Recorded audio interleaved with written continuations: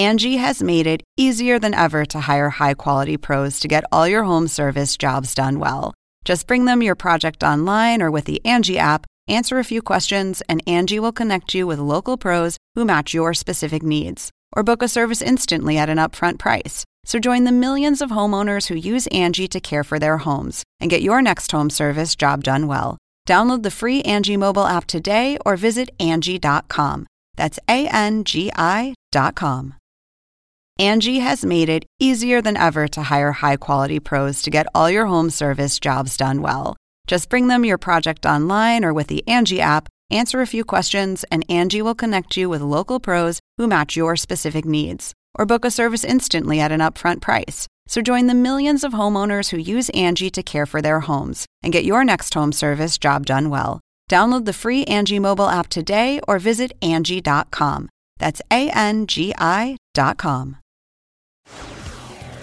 Every time I have a birthday, I go out to eat, and I didn't get to go.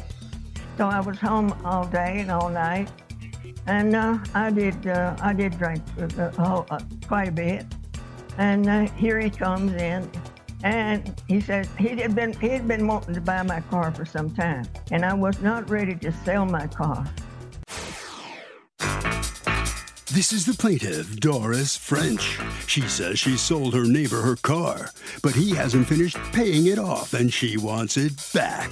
Since he refuses to give it to her, she's here in this court suing him for the $2,535.50 she's owed. This is the defendant, Walter Brennan. He says the plaintiff sold him the car for $1,500 and he paid her with 15 crisp $100 bills. Unfortunately, the plaintiff tends to drink a little too much. Maybe she forgot he paid her or something. Bottom line, he owes nothing and is paid in full.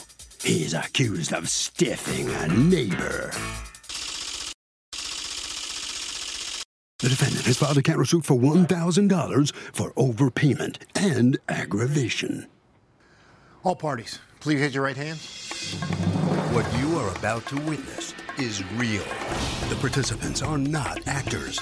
They are actual litigants with a case pending in civil court. Both parties have agreed to drop their claims and have their cases settled here before Judge Marilyn Milian in our forum, the People's Court. People's Court is now in session. The Honorable Judge Marilyn Milian is now presiding. Litigants have been sworn, Your Honor. Thank you, Douglas. You're welcome. Okay, Ms. French, you are suing your neighbor and former friend, I guess, Mr. Brennan, for $2,535.50 because according to you, he still owes that to you for a car you sold him. Explain to me what it is that's going on here. He gave me $1,500 for the car. When did you sell the car to him? About March 5th, around March 5th. That was my birthday. Okay. Happy birthday. How old did you turn? I forgot. 78. 78. 87? Not 87. Or 78? 87. Yeah. 87. 87. I'm sorry. Well, you look fantastic. Oh, thank you. Okay, so tell me what happened. You have been drinking. It was your birthday. Was he over at your place? Well, he came in afterwards, and I was pretty under the weather. I admit that. Every time I have a birthday, I go out to eat, and I didn't get to go. So I was home all day and all night, and I did drink quite a bit. And here he comes in, and he says he had been wanting to buy my car for some time, and I was not ready to sell my car because that's my transportation. Anyway, to make a long story short, he went into his place and came back with $1,500, $100 bills. So I found the old title, and I did sign it after giving the $1,500. But he was supposed to pay me the rest of it in installment plans. What did you sell your car for? I didn't sell it. It was really taken away from me. He came in with $1,500, laid it down. I gave him the car keys, and the paper he got is not, I did not have it made. Someone else did. I did not. So I have the original title to the car. and it was fully paid Okay, for. but Ms. French, I'm asking you how much you sold the car for. You're telling me that you accepted money and gave him keys, and you remember that. And I understand that you're saying that you had too much to drink. I know you regret selling the car. I know that because you want the car back. But what I'm asking you is how much did you sell the car for if it wasn't the $1,500? He was supposed to pay me $500 a week until he paid me the rest of the money, which the car was worth. What's the rest of the money? $2,500. So what did you sell it to him for $2,500? Yes, ma'am. That's what I did. I sold it to him for $2,500. He never once rang my bell and said, "Mrs. Frenchy, would you like me to take you to the doctor?" No. So I still Mr. Brennan, what's going on here? She's painting a situation where you took advantage of her, and I guess she's saying you made her sell you her car. What's your version of this? Okay, so let's go back to February. The beginning of February, I went over to the house. I customarily do sometimes, and we talk and we sit down and we just talk about things, and then I'll leave and come back or whatever. I have a job, so I can't commit all the time to going over there, but she likes company. So in February, she said, "Oh, I'm thinking about selling my car." I said, "Oh, yeah?" To somebody upstairs in the building. I don't know who it was. I said, "Well, maybe." I said, if it fits you and that's what you want to do, then sell it. You know, that's your car. So that was as far as the conversation went. Then she called me on the telephone. She said, "Walter, do you want to buy my car?" And I said, "Sure. How much do you want to sell it for?" She said, because before that, me and my wife had some issues. And I went over there and I entrusted Doris with some of these private issues that me and my wife were going through. And then she said, "Well, you know, for all the stuff that you went through with your wife, I'll sell it to you for $1,500. I said, "All right, fine. That's cool." I said, "Thank you so much." So I went over. I counted out 15 $100 bills. I put it in an envelope. I brought it over to her. And I gave it to her. And I said, "I need a receipt." And she says, "No, I don't need a receipt." I said, "But I need a receipt." All right. She said, "Well, when I find the title, I'll give it to you. We could do all that." I said, fine. 3 days later, she said, "I can't find the title now, but when I find it, I'll call you, come over and I'll give it to you." I said, "All right, fine." So 3 days later, she calls me. She says, "Walter, I found the title." I said, "Oh, cool. I'm coming over." I come over there. This is the title she gave me. We signed the back of it. She signed it. I signed it. And then that's when I bought a blank piece of paper and I wrote on here, "I, Walter Brennan, bought this 2010 Hyundai Sonata from Doris French for $1,500 as is." And she signed it and I signed it. And that was the end of that. All right, so let me ask you a question, Ms. French. In your complaint, you say, "I really just want the car. I don't want the money. I just want the car. I shouldn't have sold the car. I regret selling the car. Now I'm stuck in my apartment without a car. I only go out to walk my dog, Scotty."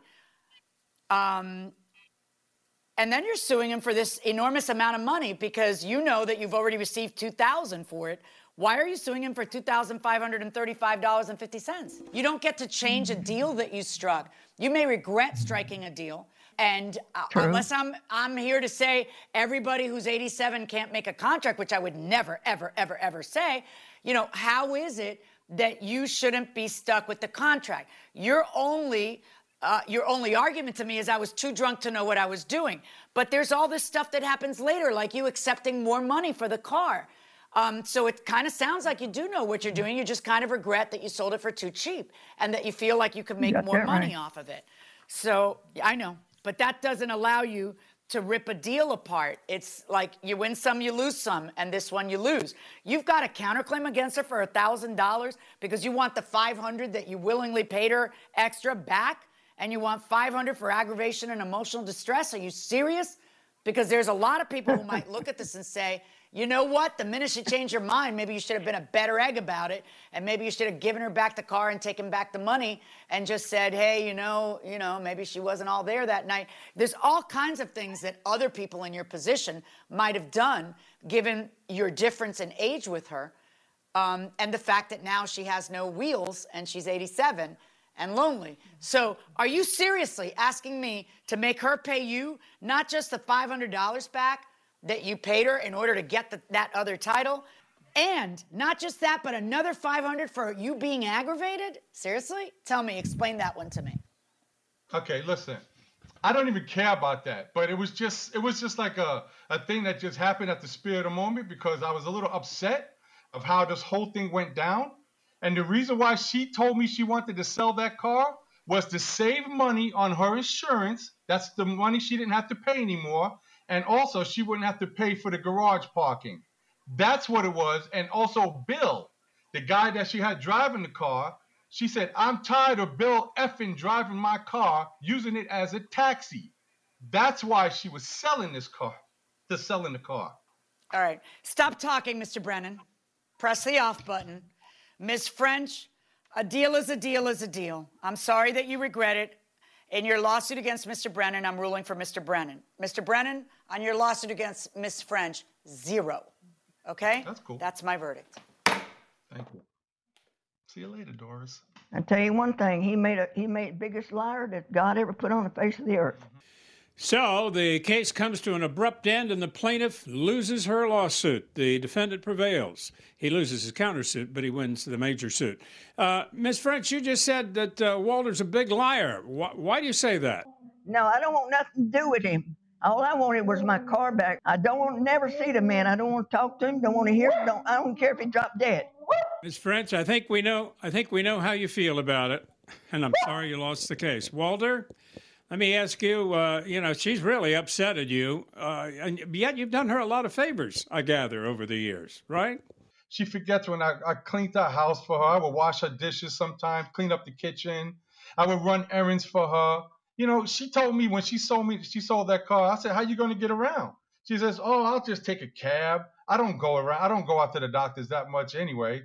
Now, all of a sudden, she's got all these issues. Well, listen, good luck to you. I hope you guys work it out, okay? But you're off the hook for the lawsuit. All right, let's see what the judges have to say about this really interesting dispute. This seemed to me like a case of seller's remorse, where she genuinely did sell this guy the car, and then later on... Yeah, I feel really sorry for her. I mean, I really do. She's not a fool. No. She just has buyer's remorse. No, and if you look at the actual receipt that's drawn, the bill of sale, it says, as is, it has other things in it. If he's writing it up and trying to take advantage of her, he might not have written it that way. He might have, he could have signed in any number, I suppose. But at the end of the day, it does look like... He bought the car fair and square. Yeah, and she just regrets it. Right. And she's mentioned that many, many times. You better believe I regret it. It's really buyer's remorse. Absolutely. Okay, Nina wants to know this. Hey, Harvey, if I have a neighbor that is going to put up a private fence and the space between our properties is only 5 inches and they damage my chain link fence, do I have a case? Nina, it is simple. If they damage your fence in the process of putting up their fence, yes. How about that for a one-word answer? That'll do it for this case. Litigants for the next case inside the courtroom. Angie has made it easier than ever to hire high-quality pros to get all your home service jobs done well. Whether it's routine maintenance, an emergency repair, or a dream project, Angie lets you compare quotes from multiple local pros, browse homeowner reviews, and even book a service instantly. Angie's been connecting people with skilled pros for nearly 30 years. So the next time you have a home project, bring it to Angie to get your job done well. Download the free Angie mobile app today or visit Angie.com. That's ANGI.com. These are the plaintiffs, Artanka Carswell and Norman Boulding Jr. They say they rented an apartment from the defendant, and when they moved out, she unlawfully kept most of their security deposit. They refused to be taken advantage of because they left the place in the same condition as when they moved in, and are suing for the $1,804.16 they're owed.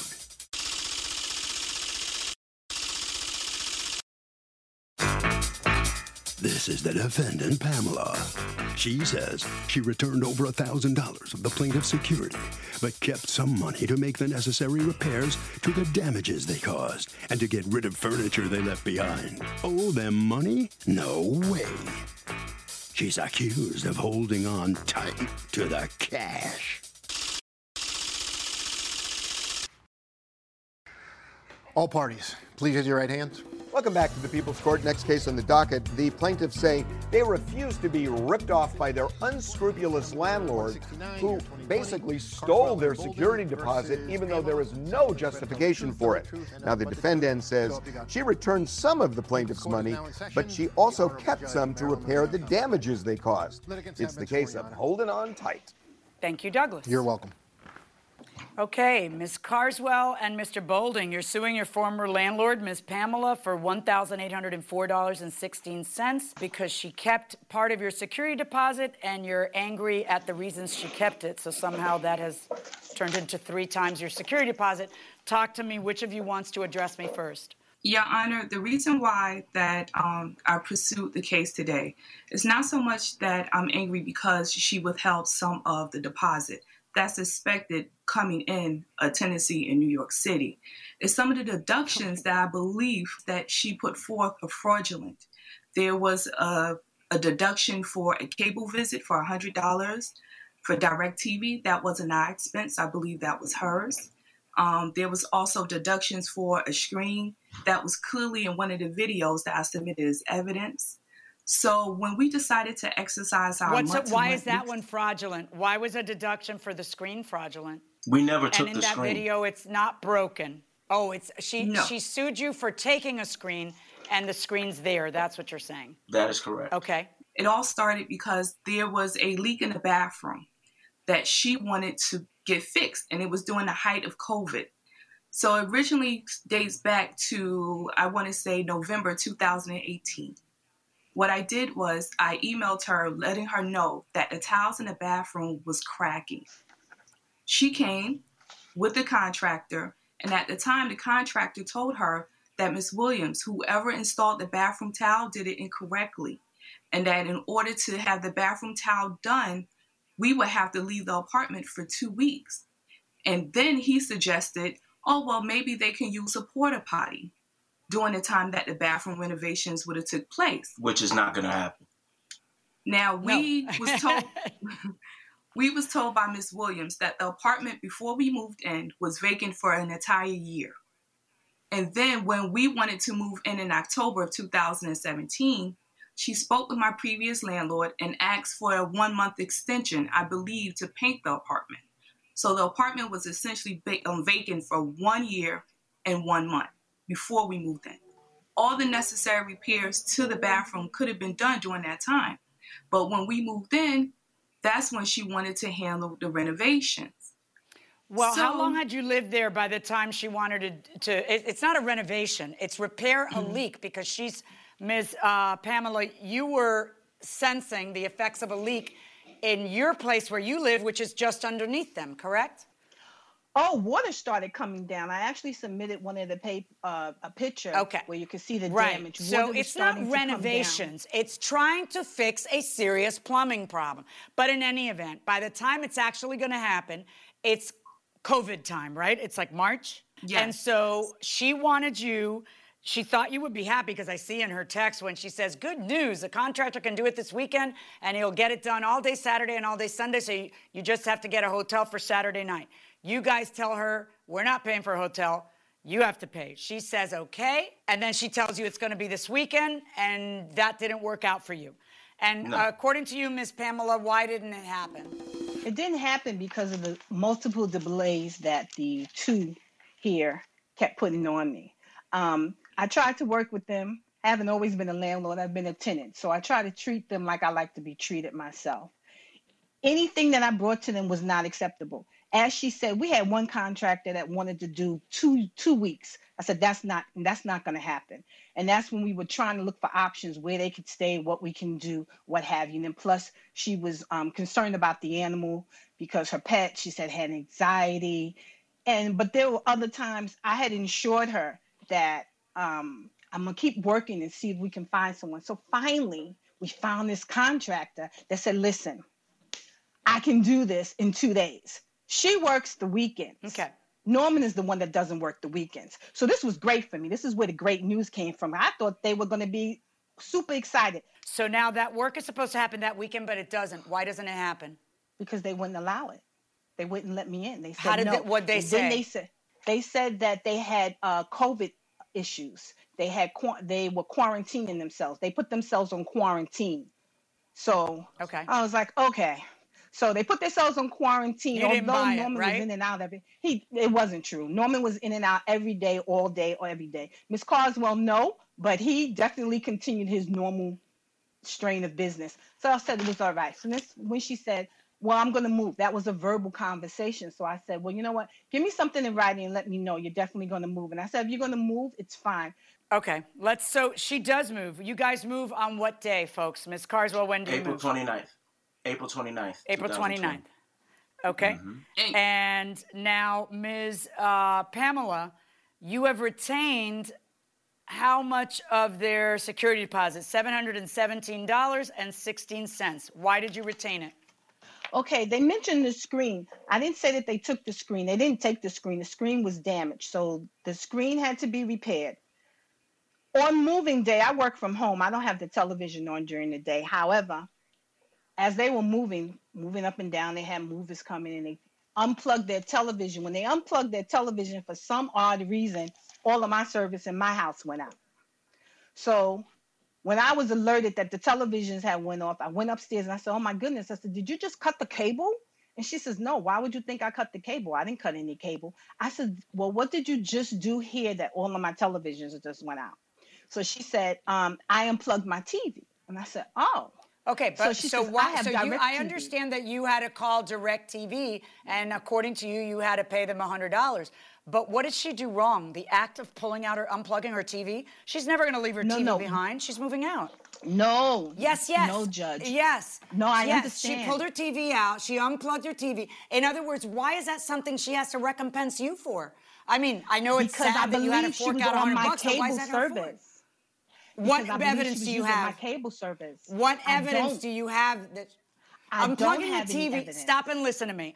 Then you can't prove that, and you can't you can't withhold their security deposit for that, because if she has a TV plugged in a room and she unplugs a TV in the room, that doesn't turn off cable everywhere else in the house. In my house, even though every room is sharing cable in my house, that's not how it works. Come on. So that would never be something they'd have to pay. Here's a picture of the screen that we were talking about. And that's what she's saying. Not that the screen is missing, but that the screen is busted. What happened with that screen? Why is it busted? That screen is to the back room that we never used. Okay. We never used that room. Now this we never is even chipped opened paint, the door. dirty stove, nails in the wall. Nails in the wall. What are you withholding for pipes? Why do pipes have anything to do with... Ooh.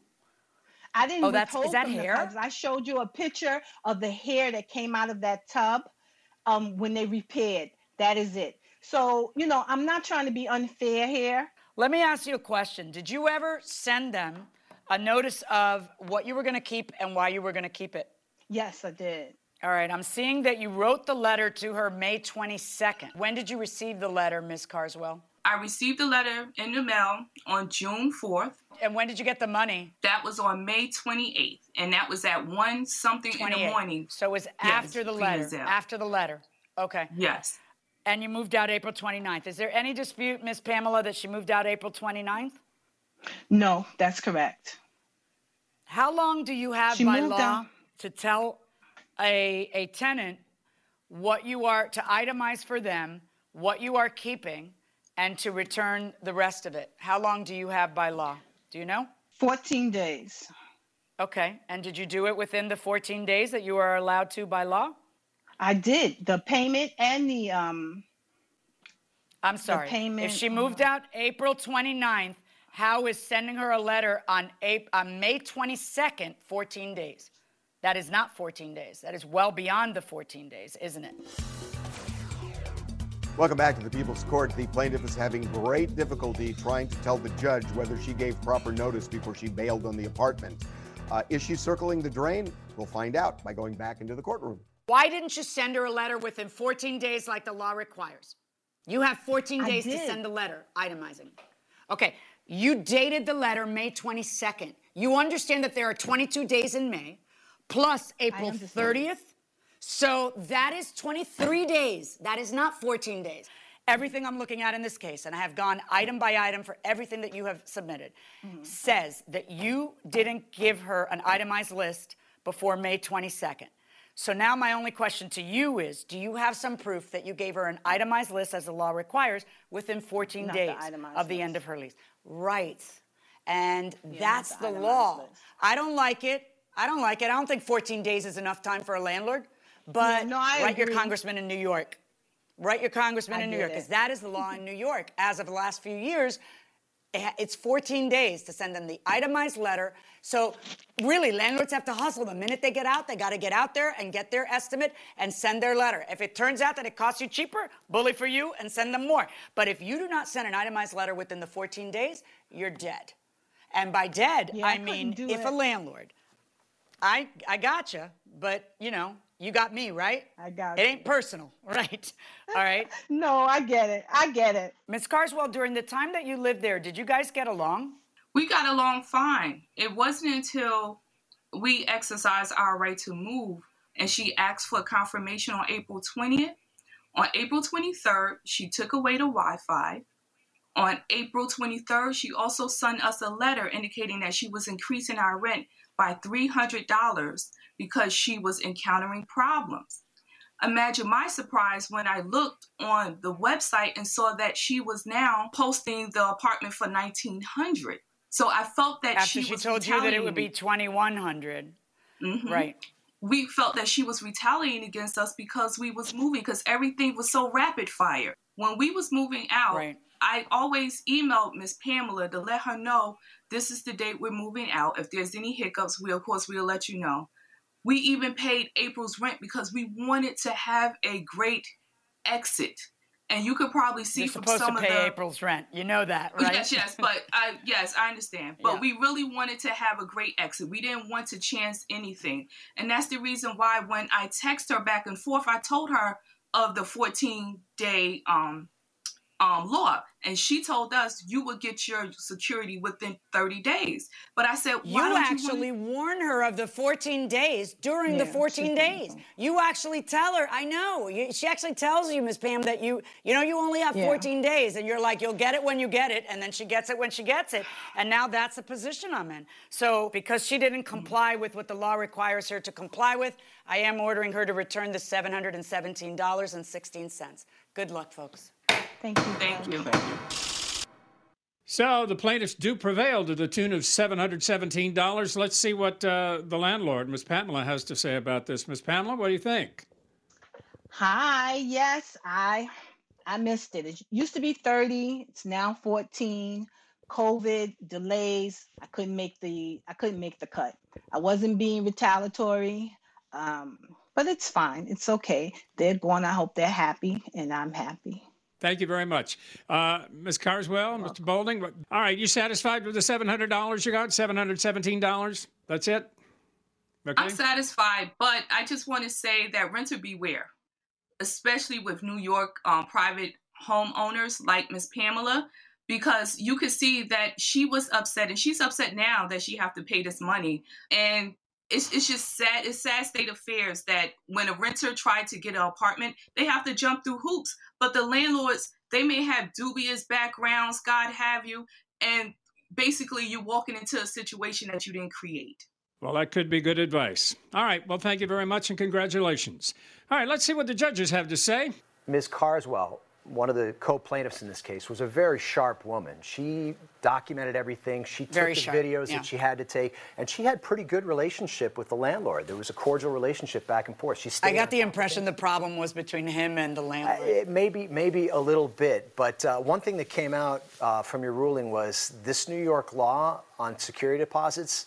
They're not playing around there. That's like a hard and fast rule. The irony is that she actually told her about it. So if you don't know the law, that's one thing. And then when you're told the law, Maybe go on the internet and see if it's accurate, and then kind of.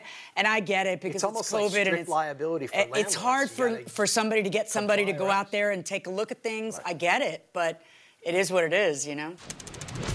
Okay, Bill wants to know this, and this is a good one. Hey, Harvey, if I purchased a property and later found out it has an abandoned, clearly forgotten family cemetery from hundreds of years ago, do I own the remains?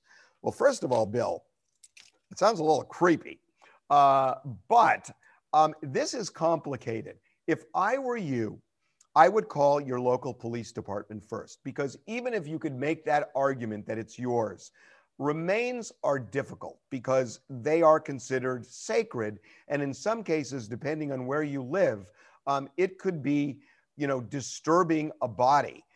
And that's a crime in some states. So I would call the police department and make sure that you have dotted your I's and crossed your T's so you don't get in trouble. And that will do it for this case. Litigants for the next case inside the courtroom.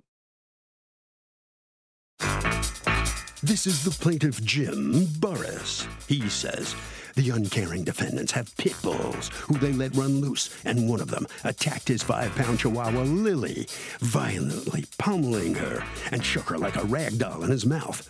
Lily needed life-saving emergency surgery to the tune of $4,931. The defendants refused to pay him, and he's here suing them for every penny of it.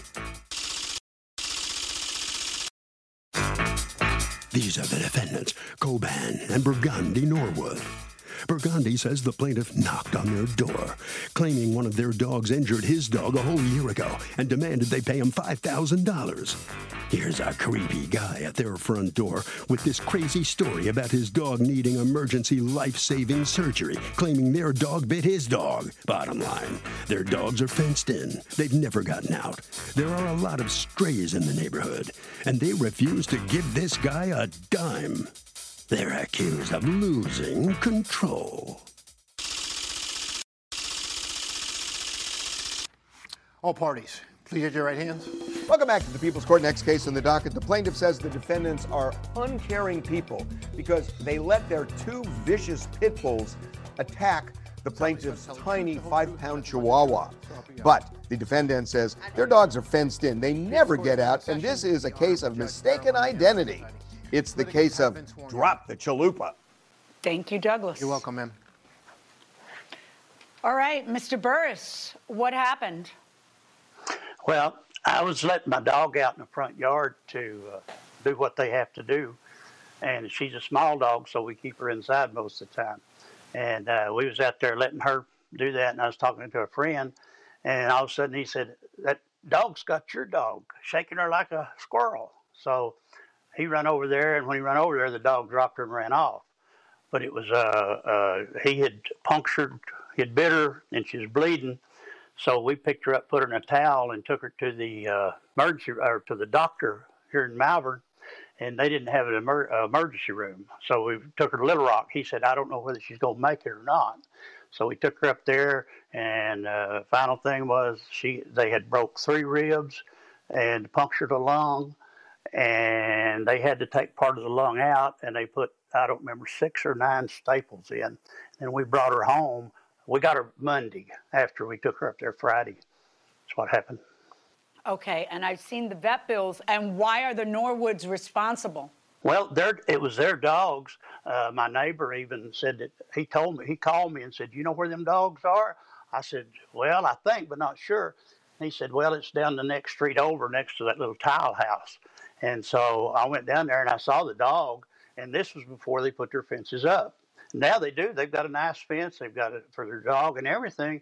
But back then, this was in December of 18, and they didn't have no fences up. They were summoned to court, and he was fined, I don't remember exactly how much, but he was fined for having these dogs loose in the neighborhood. Okay, can you tell me what's going on here? The ticket he's talking about is from a stray dog that was running around our neighborhood. We fed the dog.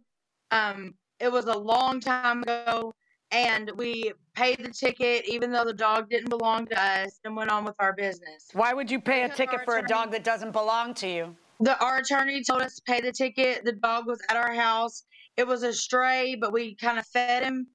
We didn't fence him in like we do our own animals, but we fed him and he was just running loose. So that was why the running at large ticket came about. But this dog didn't do anything to anyone's dog or anyone else. So what is your defense? That's not my dog, or that's the dog that we were taking in and we don't really think it's our dog, but we took him in, so we pled guilty? Because the plea of guilty that I'm looking at is to not registering, not having shots, and to having a dog loose.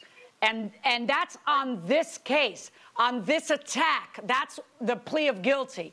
So that's what I want to focus on. That's on Coben, right? Not on you, Mrs. Norwood, right? So Coben, explain to me what it is you pled guilty to. Welcome back to the People's Court. The judge is hammering one of the defendants, wanting to know exactly what was it that this person pled guilty to involving some kind of an animal issue. Let's go back into the courtroom. A dog running at large and it's a no leash. So typically in a case like this, the case is over. But now I've got this ridiculous circumstance where you actually pled guilty to it. And that has value that a judge cannot ignore. In other words, that's something that can be used against you. It's basically your own admission that you should have had the dog on a leash. And in this case, this is the case where it's happening. The dog he pled guilty to was a stray. Yeah, but why plead? You keep saying that, but I've got to decide whether to believe you or not. And I understand why someone pleads guilty in order to avoid jail. You know, when your choices are, listen, take this lesser plea, or you're facing, 5 years in jail, that makes sense. You might plead guilty when you're not guilty. But who pleads guilty to a $100 ticket on a dog that's not theirs? It looks to me like the dog is maybe theirs. Can I ask you something? What kind of lawyer advises you? I'm just trying to understand how a lawyer could advise you to plead guilty to this and then not expect that you're going to get sued for the damage to the dog, because you're going to get sued for the damage to the dog. And the only evidence he has against you is your plea of guilty. That's the only evidence he has against you, because he doesn't have the witness. He doesn't have but what am I supposed to do with that? I'm supposed to look at that and say, nah, he's not responsible. He took responsibility and pled guilty. What proof is there? There's no proof. The summons that you got said your dog was loose and bit another dog. But not our dog, a stray dog. That you feed? We fed it, yes. Okay, so it's enough your dog. You feed the dog. You're responsible for all of the dog's meals, but it's a stray. But you feed the dog. And he says it's your dog. He doesn't even have the neighbor here to testify, but you go and plead guilty to it. And I'm supposed to ignore that you pled guilty to this case. I didn't. That's true. I'm dismissing you from the case. You're right. You didn't plead guilty. I am dismissing you from the case. Coben, however, you owe the plaintiff $4,931 in vet bills. That is my verdict. Corbin, what's your reaction to this? Yeah, I don't really understand it. I went to court over this already, and apparently, the other judge didn't think I was guilty. Well, this one did, and it's going to cost you dearly, almost $5,000. Mr. Burris, how about you? How do you feel now? This is kind of justification, right? I think people have dogs. I keep my dogs took care of. They keep pinned up. In the house when if I'm not out with them. And so I think they ought to have the same responsibility. So that'll conclude this case. Let's join the judges now for another session of After the Verdict. When you enter a guilty plea in a criminal case and you're subsequently sued in a civil case for the same facts, you're out of luck. That's going to be admissible against you in court in the civil case, correct? Right. And in a case like this where the only defense was it's not my dog, right, it's particularly probative. I mean, I can understand in a criminal case, there'll be a lot of people who will plead guilty to avoid jail. What are you avoiding? This is ludicrous. If it's not your dog, it's not your dog. Right. But is it your dog? If you're feeding the dog every day, right, all of its meals. And you're swearing under oath before a judge it's not your dog? That it's my fault that the dog wasn't on a leash, certainly. When I was a criminal court judge, sometimes people would ask to take a so-called nolo contendere plea or a no contest plea. And sometimes I would permit it, but not all the time. It would depend on the facts of the case. And one of the consequences of guilty versus no contest or a true plea of convenience is, yeah, it may come back to bite you in the rear end later on, and it bit this guy. Okay, George wants to know this. Hey, Harvey, my ex-wife keeps taking me to family court for child support, and the judge keeps denying it. Is there any way I can get her to stop harassing me? Well, I got to tell you, this is a really good question and a common one at that. There are so many people who say they get divorced, but they only get divorced in name only. They do not emotionally or legally break free from their ex-spouse. That seems to be the case here.